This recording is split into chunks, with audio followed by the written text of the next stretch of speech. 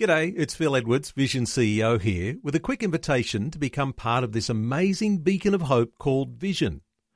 Together we can put our love into action to help people of all kinds build or rebuild their lives on the truth of God. Please consider the part you can play during our upcoming Visionathon appeal, remembering that it's your support that makes Vision possible, including this podcast. Life, culture and current events from a biblical perspective. 2020 with Neil Johnson on Vision. We are connecting today with one of the most Christianly outspoken politicians we've seen, contesting the federal election and looking like making a splash even on election day this Saturday. As you know, most of our political insight doesn't come directly from politicians aligned to the parties, but from trusted Christian commentators, and we cover developments internationally as well as here in Australia. Well, today we're disappointed that we don't have a Labor Party spokesperson. You might remember we were looking to welcome Labor Senator Deborah O'Neill last Thursday, but the senator was on a plane. We tried to reschedule for today, but it appears the senator has a more pressing engagement and has declined to take up the opportunity that we offered to connect with Christian listeners on 2020. However, I am pleased that one of the most controversial MPs in the Parliament is joining us and is renowned for being one of the most significant Christian MPs in Australia. He's even more controversial because he recently resigned from the Liberal Party, or the Liberal National Party, after announcing he would not be recontesting the next election.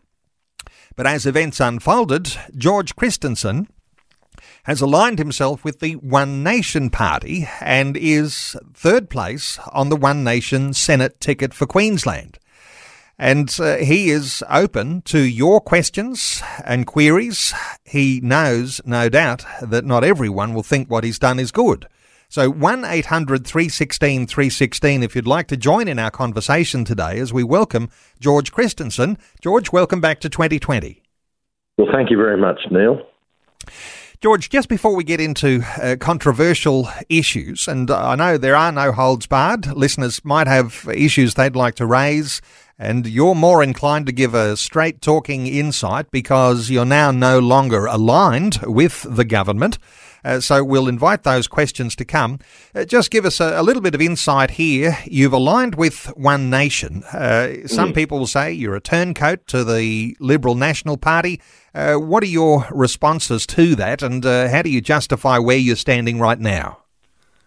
Well, Neil, in probably in this order, I'm a Christian, I'm a father, I'm a husband, I'm a conservative, and the Christian and the conservative part of me, and also the concern for the future about being a father now, that all led me to do what I've done, because I feel that the conservative values, the values particularly around freedom of choice, freedom of faith, freedom of speech, freedom of association, freedom of movement, these are the things that sadly I saw betrayed over the last few years. And I saw the Liberal National Party constantly pandering to traditional Christians, but never ever delivering on the promise. The religious discrimination bill is a case in point. So, Matt, I just decided that time was up. The party had strayed too far from the values that got me into it in the first place nearly 3 decades ago. And when I sat down and I was invited to join One Nation by Senator Pauline Hanson, and when I sat down and looked at their policies, I thought to myself, wow, that these policies directly align with my values and my vision, in particular, the not the abortion policy that One Nation has, but what they call their pro-life policy. It has to be the best pro-life policy of any Australian political party, and so that's why I joined One Nation. Well, jumping ship from the Liberal National Party and joining One Nation, and listeners will know we've been talking about what the Australian Christian lobby has as a spectrum. They're calling it a wokeometer, with a listing of all the parties on the far left to the woke parties on the left to the centre-left parties, where you'd put the Labor Party. And then you get sort of centre-right, where you've got the Liberal National Coalition, and then other Conservative parties that are further to the right, further, more deeply conservative. How do you describe where One Nation is? Because some listeners might be thinking One Nation is a little more on the extreme right side. Where do you say One Nation is, George? I pitch him probably just to the right of the Liberal National Party. I think that not just to the right of the Liberal National Party. The problem with the Liberal National Coalition is that it has drifted leftward to the point where these days, with a few exceptions, and I'm happy to rattle them off, Senator Alex Antic, Senator Gerard Rennick, Senator Matt Canavan, and a few others, Lou O'Brien, probably I'd say Barnaby Joyce, that the direction of the Liberal National Party has become one that I akin to Labor light. And I think that's a bad choice for voters when you've got left-wing party A and a little bit left-wing party B. Conservative voters should have a conservative choice, and I think the conservative choice this election, for those who cherish freedoms and want to support family policies, One Nation is that party.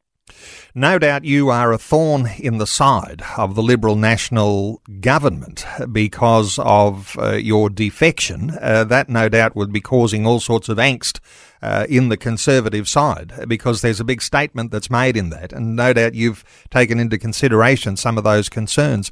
Hey, I do want to open up the talkback lines for listeners. Just before we do, and there's listeners patiently waiting now, but just before we do, in the former segment on our finance segment we do regularly on a Tuesday, Alex Cook, our finance commentator, he was indicating issues around a World Health Organization document, agreement that is being called, around the world for nations to sign up to it, that somehow or other would deliver Australia of having our own health sovereignty. Are you across the issue? Because listeners might be concerned that is one of those controversial issues we're not hearing about in the mainstream media. Very concerned about it and very across it.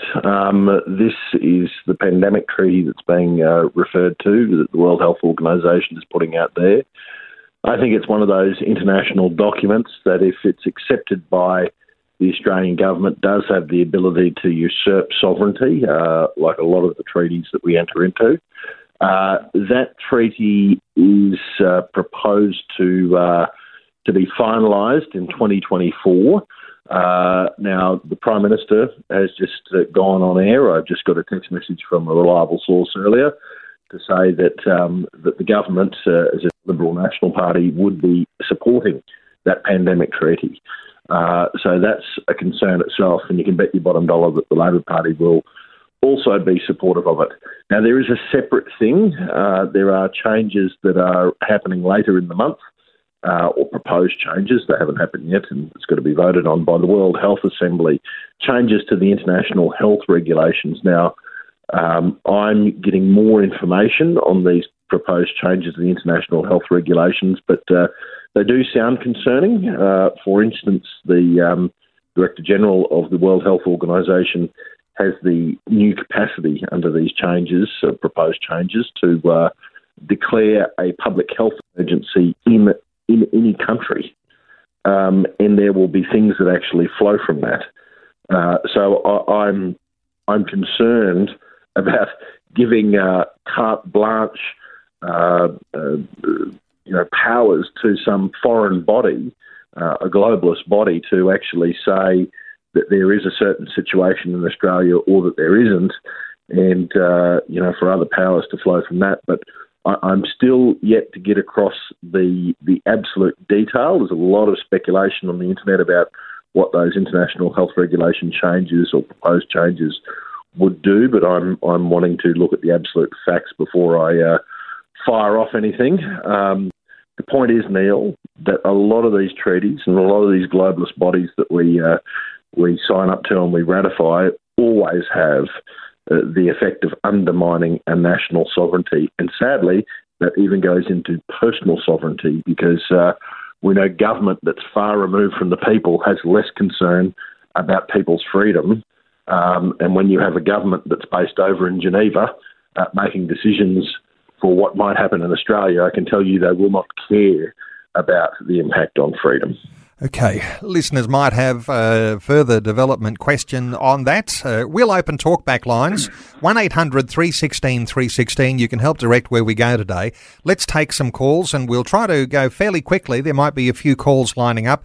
Mel is in Queensland. Hi, Mel. Welcome. Yes, good morning. Australia has a ageing population. We've got more people aged over 45 years of age. Can you comment, please, on any policy developments around mature age workers? Because there seems very little talked about regarding mature age workers, please. Thank you. Mature age workers, George. Yeah, they get a very raw deal sometimes from some employers, which is very sad. Look, I'm just going to talk in terms of One Nation's approach here. I mean, firstly, we're against age discrimination in the workplace, of course.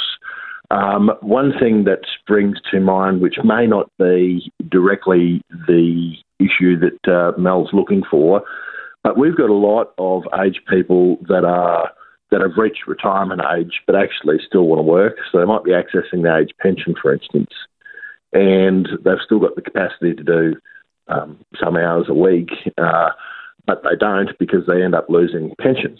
So One Nation's got a policy that we are going to push the government towards that is about allowing pensioners to keep their full pension and yet earn more money. We think that is the way to go. There's a labour shortage across the nation. Right now, if you are an employer in some aspects, you're looking for anything with arms, legs and a heartbeat. And so to knock back someone because of their age would be stupid. And we think the time's probably right to actually let even a few more age pensioners who want to get into the workforce again get back into it, but not lose their benefits from the government. Mel, thank you so much for your call. 1800 316 316 if you'd like to engage in this conversation today. Interestingly, Pauline Hanson, who's now your boss, we might say, George, with a longish career now, more than 20 years, those who are over 45 have grown up with Pauline Hanson, and she wasn't altogether everybody's cup of tea in those early days, and all sorts of accusations. And listeners might want to pick up on some of those sorts of things, and you might be thinking, I've got a bad taste about Pauline Hanson. You'll be welcome to call. But a lot of people listening today, they've grown up with Pauline Hanson, and some of the Pauline Hanson policies have become a part of mainstream Australia. Any thoughts here on the way things have evolved over Pauline Hanson's career and the way that One Nation is growing? Well, she's been somewhat actually of a maligned prophet, and prophets are often maligned. She was actually sent to jail, if you recall, for a crime that she'd ever committed, and it was overturned. But Pauline's been calling out, totemic issues, I guess, for a long time, whether it be immigration and the high rates of immigration that have led to the pressures on our infrastructure, the pressures on our housing prices, foreign investment in agriculture and also in the residential space, which again has led to issues. She's been talking about the rise of China for a long while. So on a range of different topics, she's been sounding the alarm, and that was, when was she elected? 1996, she was first elected to the House of Representatives. So we're talking a hell of a long time ago that these matters were being raised that are all coming to the fore today. So, yes, I think that in some ways she's been a bit of a political prophet. 1800 316 316. Let's take a call. Mark is in Port Lincoln in South Australia. Hi, Mark. Good morning. I've just got a question, or after a reflection on perhaps a comment on the role of the media within our current system at the moment. like we listen to the media, and that shapes the information and our perspective on everything in life, whether it be, COVID or a political system or climate change, etc. And I would like perhaps comment in regards to how you see that shaping the current political climate, because there seems to be some demonisation happening of various political people, including Pauline Hanson in the past, and perhaps now too, and how we as a community can be get our information that's perhaps balanced and even in regards to making decisions for voting. Mark, good thought there. Your response for Mark here, George? Well, such a good question. And good people like yourself, Neil, and Vision FM are excluded from that criticism, no doubt. Actually, one of the things you can do is to listen to Vision FM and Neil a bit more, who's open to alternative views. But look, you're right. I mean, media essentially tries to play the role of setting the agenda. I mean, the issues that we see hit our television screens and then our consciousness, collective consciousness as a nation almost, simply because they're on the front page of the newspaper or they're being screamed out through the television sets. There's a bunch of issues that could be discussed, like mature age workers or whatever have you, that aren't being discussed because they're not in front of people via the tube or the newspaper. So, I think that this is absolutely right, what Mark is saying. Now, I try to maintain a healthy diet of looking at just enough of the mainstream media that I need to get across an issue, and then looking at a variety of other viewpoints. And we have that ability through the internet, obviously. Now, my concern with this, Neil, is that over in the US, they've proposed this Orwellian-sounding disinformation group or agency. In Australia, this is coming as well. The Liberal National Party has proposed that there be new rules around disinformation, and I think that disinformation sometimes is in the eye of the beholder. I've seen many a fact check on an issue which really comes down to an opinion check, not a fact check.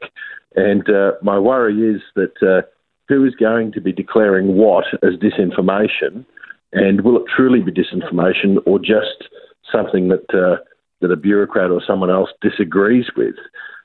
So there is right now the ability of people to look at alternate sources of information and make up their own mind.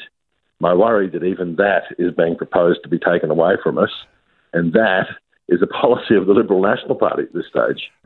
Life, culture and current events from a biblical perspective. 2020 with Neil Johnson on Vision. George Christensen is our guest. He resigned from the Liberal National Party. He has aligned with One Nation. He is the third person on the One Nation Senate ticket for Queensland. Talkback line open, 1800 316 316. And quickly coming up on news. So let's see if we can take some quick calls. Michael is in Toowoomba. Hi, Michael. Welcome. Hi, George and Neil. Good on you, George, for what you're doing. It is right what you guys are saying. Pauline, Clive Palmer and all these, Craig Kelly, have been demonised for their points of view, and sad thing on our media today. But question today is, would our local Liberal member here was asked at a meeting the other day, does he know about this WHO thing? And he denied he had any knowledge of it. Would that be accurate or not? George? It probably would be. And look, I would say, I know Garth Hamilton. I think Garth Hamilton is a nice guy, actually, and probably one of the good guys inside the tent. Having said that, members of Parliament aren't across everything, and you in fact, you're presented with that much legislation. You can't even be across all the legislation when you're in there, let alone what extra governmental bodies are doing. And that's why, actually, it is vitally important for voters to be in contact with their federal member of parliament and sending them information. The only reason that I actually got onto the issue of the pandemic treaty and the international health regulations was because of people emailing me with the info that I was able to then sift through and get to the bottom of. So he probably is right. I would say I know Garth well enough to know that he wouldn't be spinning a lie like that. He probably is right in that he didn't know. And you would find that on most of these sort of big topics, most MPs are unaware. Michael, thank you so much for your call. 1-800 316 316. Let's take another call. Eris is in Brisbane. Hello, Eris. Welcome. Hello, mate. How are you? Good. Eris, need to be quick. What are your thoughts? I vote on people's faces because they're aura. You know what I mean? Yeah, sometimes that's probably not going to be a lot of good foundation in that. Eris, what are your thoughts here, George? If people have a nice face, does that deserve a vote? Well, politics is show business for ugly people, so I'm not sure how many votes are going to happen if you have that litmus test. But all right, hey George, you've got a nice aura. Maybe you can shave that off sometime. yeah, thank you. Iris, thank you so much for your call. Brendan is in Serena in Queensland. Hello, Brendan. Welcome. Hello. Yeah, just a question for George. I noticed the UAP has a policy for reducing the debt and so forth and so on. That's how they want to cost everything. What is One Nation's economic policy? I know you're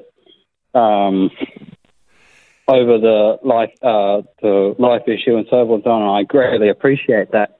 But just wanted to know economically what the party's doing. Very short to up to the news. Give us a quick insight here, George.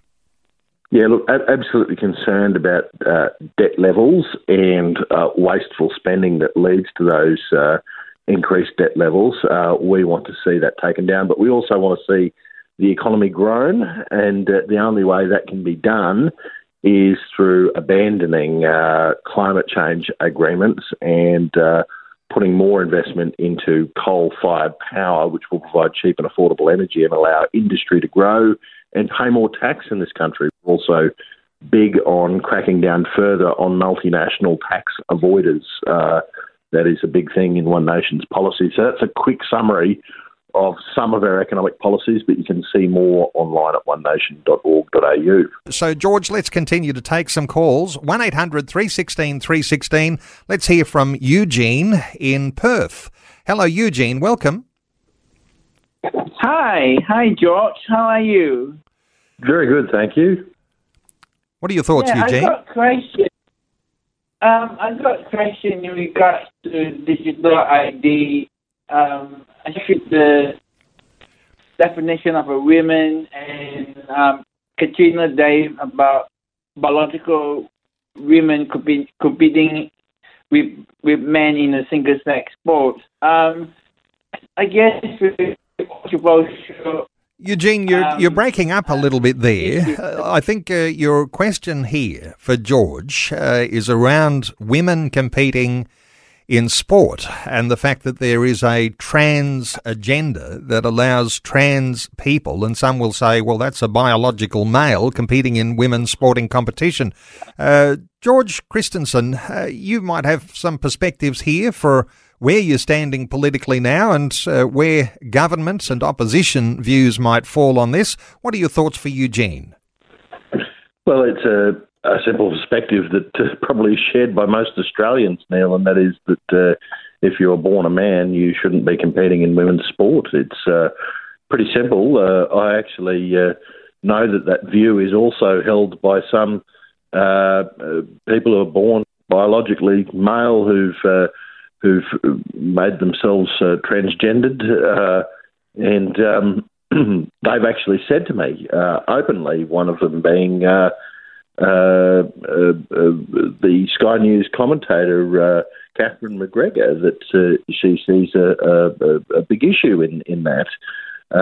There was a transgender person in Mackay here in my local hometown who was in the local paper saying exactly the same thing. So, this is not a transphobic thing. This is not a bigoted or discriminatory thing. It's just a biological fact. If you're born a man, there are some traits that are physical traits going to make it unfair for you to compete with women in sport. And I think that's something we should be legislating for, actually, because it's getting to the point of ridiculousness now where it really is depriving women of an opportunity to shine in that particular field, and that field being sport. Eugene, thank you so much for your call. Our talkback line open on 1800 316 316. George, listeners will be familiar. We've been talking about the bill that has been presented by Claire Chandler, the Tasmanian senator, around this issue. And there is a tendency that we might have all noticed that governments can kick the can down the road and you can talk about things and never get to it. Any perspectives here on where the government might be with a bill like that might actually protect women in sport, women and girls, I might say, because it's girls who come up from those younger years and into women's sport.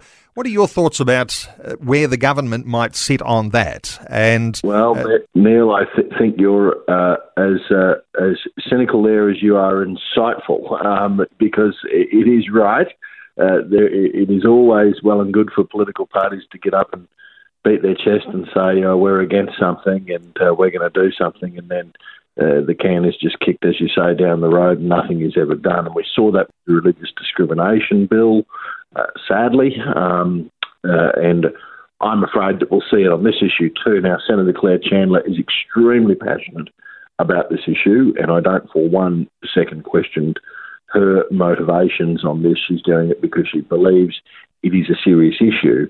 But I think that what we've had, sadly, from the Liberal National Party overall is almost playing footsies with us on this notion. Are they going to pass something, or aren't they? Are they going to stop it, or aren't they? Do they? It's well and good for the Prime Minister to get up and say, we disagree with it, with the notion of biological men playing in women's sport, but what are you going to do about it, given that you are in government?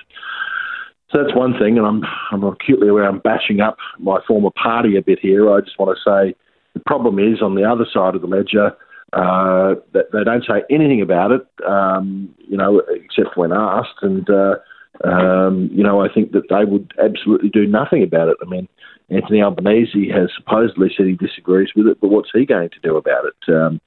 I don't think Labor would do anything about it, quite frankly, because it would upset a huge part of their voter base. A lot of people will think that the Labor Party is in the pocket of the LGBT agenda. Would that be a fair explanation? Well, Neil, you just have to go by what is the reality and what has transpired over the last few years. Now, Labor very much scuttled the religious discrimination bill, even though they said they were going to support it. They passed amendments to the Sex Discrimination Act that was sort of part of that package, and the amendments basically had the effect of interfering with Christian schools' ability to actually do anything about the gender issue. So that is perhaps negate their toilet use policies, negate their school uniform policies, which dorms that pupils sleep in when they go on camp, that sort of stuff. But mate, I remember directly hearing from the Shadow Attorney General, who will be the main arbiter of the law in Australia after the election if Labor wins, saying words to the effect of that Labor disagreed with the idea that halls and other sort of venues that are run by churches should be able to stop, for instance, gay wedding receptions taking place in them. The Labor Party believes that if a church runs a florist store alongside it, that florist store should not be able to say, sorry, we don't want to supply to this particular event because it goes against our fundamental beliefs. Now, I think that is really wrong, and that speaks volumes about the Labor Party's approach to this. They will always put the issue of LGBTIQ identity politics above freedom for faith. We're taking calls, 1800 316 316. Let's take another call. Tina is in Brisbane. Hi, Tina. Welcome. Hello. G'day, George. G'day, Neil. G'day, Tina. Tina, what are your thoughts? Do you know anything about, George, do you know anything about Rebecca Lloyd being disendorsed? And I thought that One Nation stood for anti-vax mandates, and isn't that why Rebecca Lloyd was disendorsed? Well, yes, thank you for that. So I know Rebecca Lloyd, and Rebecca is a lovely person. I consider her a friend, actually. Rebecca was a One Nation candidate and is no longer. She's actually standing, though, as an independent candidate for the Senate alongside another former One Nation member, Steve Dixon, who I know as well. Look, there was issues with the Australian Electoral Commission and an issue around authorisation. That's what I understand the issue to be. So this was less about One Nation having a problem with Rebecca Lloyd's views and candidacy, and more about the Australian Electoral Commission having an issue around something that was on one of Rebecca's websites that she did not believe needed to be taken down. Now, I was asked by the AEC to go and change some of my past websites. I complied with that because, unfortunately, these guys are the judge, jury and executioner of politicians and political candidates. So you just got to do what they say, even when you think that they're wrong. And if you don't, then it befalls upon you with a $25,000 fine, and it can also befall on your political party. So One Nation didn't want to get fined. Can I just say on the issue of vaccine mandates, we are absolutely opposed. This will be our number one thing. If we get into Parliament and hold the balance of power, we will make it an absolute primary condition of government that you must do everything you can to get rid of these vaccine mandates that are impacting on so many employees nationwide. Tina, thank you so much for your question. Just squeeze in a question from a listener who called through and says, what does it mean to be third on the tickets? And I mentioned that you were third place on the One Nation Senate ticket. George, have you got a quick explanation for what it means to be third? It means that to my detriment, I decided to serve with the Liberal National Party right up until the end of Parliament and missed the spot for number two. Right. But look, the number two candidate is a good Christian man. His name is Raj Guruswamy. He's obviously of Indian descent. He's made a very funny video that's up on YouTube and Facebook about making curry great again, taking a very satirical and tongue-in-cheek swipe at the Prime Minister's curry cooking skills, but people should watch that and they'll get a bit of a laugh because we need more of a laugh in our politics. And listeners will recall we had Raj Guruswamy on a segment last week. Let's take another call. 1-800-316-316 to join in our conversation. Steve is in Chinchilla in Queensland. Hello, Steve. Welcome. Hi, how you doing, Neil and George? Good, thanks, Steve. G'day, Steve. Thanks. My question today is about renewables, how serious the governments are about our renewable energy. George, I'd like your opinion. All our cities have sewage treatment plants. All our towns in the country have sewage treatment plants, which pour out methane gas into the atmosphere. That's right. That is a renewable that happens 24/7, and it is not being captured, yet they're trying to sell us into solar, wind farms and whatever. And this other resource is being renewed every time we flush the toilet, and it's not being... What's your thought on that, George? Well, very, very good point, because, these so-called renewables, wind and solar, which... end up causing a bunch of problems because the materials that they're made with, the solar panels, for instance, don't break down. So they're not really renewable.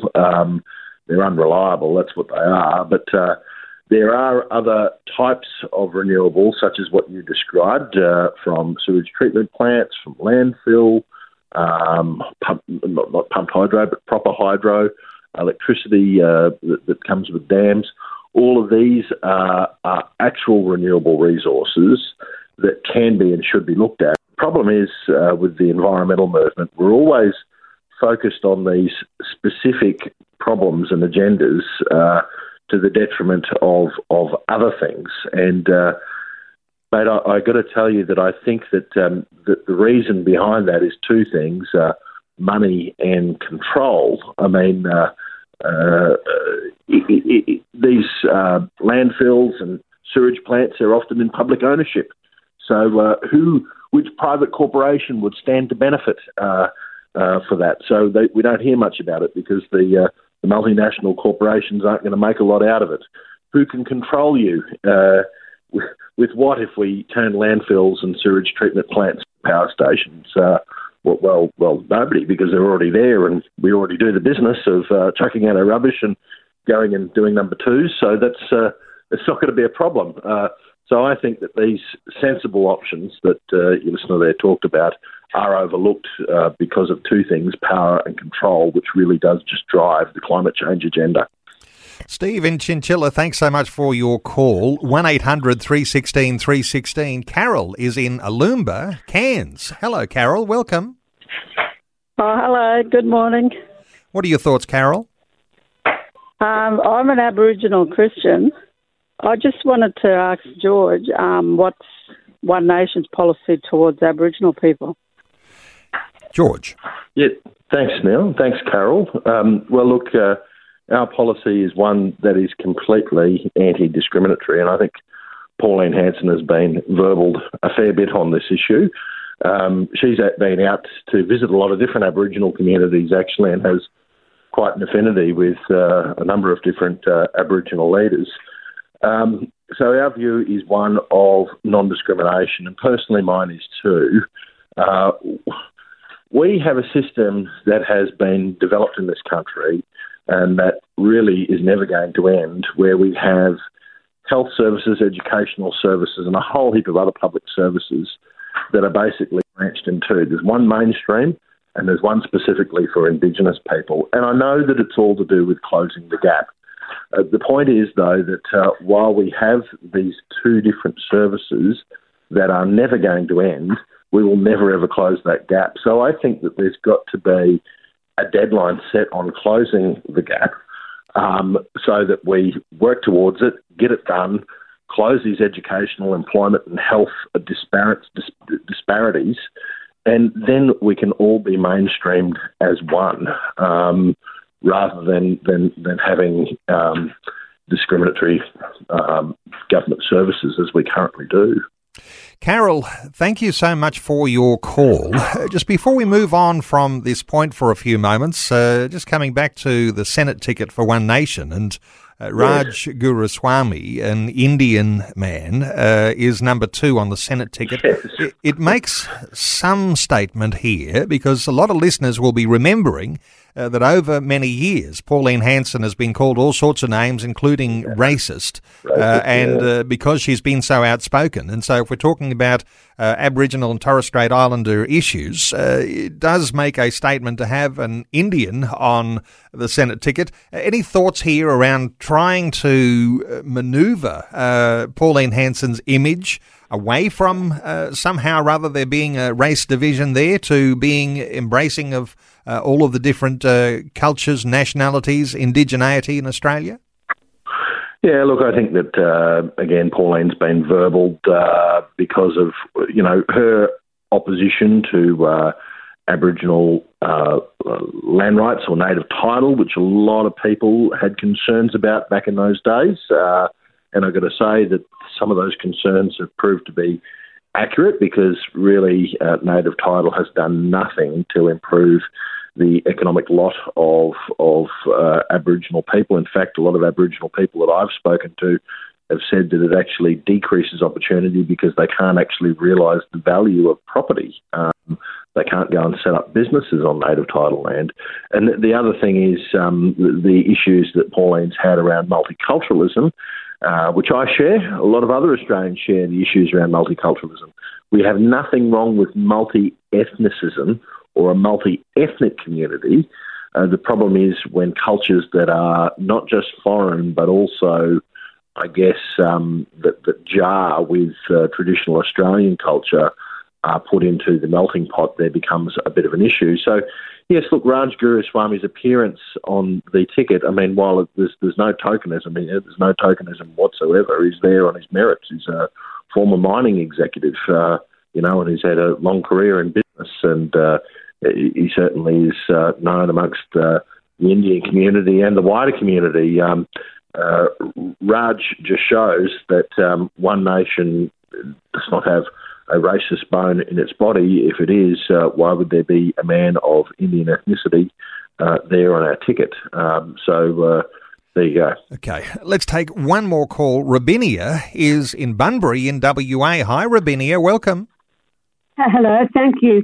I want to know where One Nation stands on what children are being taught in school. Little boys being taught they can be girls and little girls being taught they can be boys. This is urgent. Yeah. It is urgent, Rabinia. Thoughts here. Where would One Nation sit on that whole issues around little boys and little girls? Well, I'll tell you where we sit on it. Where we sit on this issue is getting schools and our teachers and our education system back to what it should be, which is teaching kids how to read, write, spell, arithmetic, all the rest of it, instilling also discipline in our schools, which has become a major issue as teachers struggle to actually teach due to behavioural challenges. And what we want to do is to get the wokeness out of the classroom, to get ideology and politics out of the classroom, to get that gender fluid nonsense out of the classroom. It has no place in it. And again, this is one of these issues where we hear a lot of talk from the powers that be on these matters, particularly in the LNP, but we see very little in the way of action. Now, the government of the day could do something here because they fund largely our public education system now. So he who holds the purse strings also holds the power. And in this, we can wipe out all this nonsense, but only if there is a concerted effort to do so. I would note, though, that on the flip side, an incoming Labor government would probably only double down on this nonsense and ensure that there's more of it in our schools, given it seems the union movement, the teachers' union movement, is absolutely up to their eyeballs in it. I've seen motions that have been passed through teachers' union conferences saying that there needs to be more of this gender fluid and ideological woke nonsense taught in our schools. So hopefully we won't see more of it. We need to see less.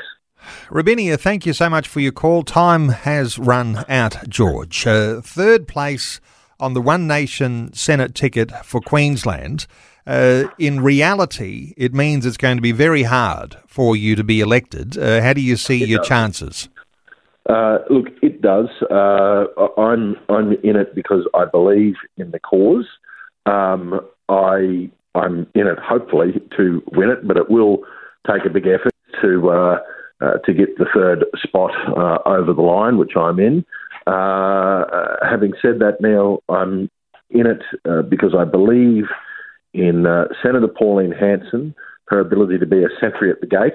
I believe that Raj Guruswamy will also play a very important role in that, and that we need more sentries there in the Senate to protect you, your listeners, their families, and our nation from bad laws, because there's too many of them coming forward, and some of your listeners have alluded to that today.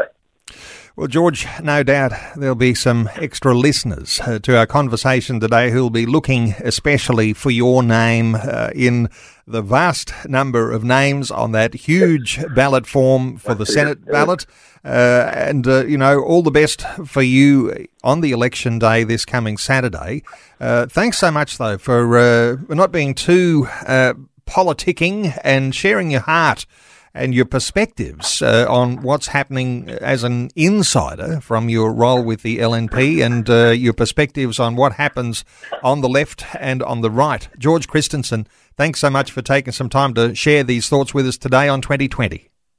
Thank you very much, Neil, and keep on keeping on with the good work that you do. God bless.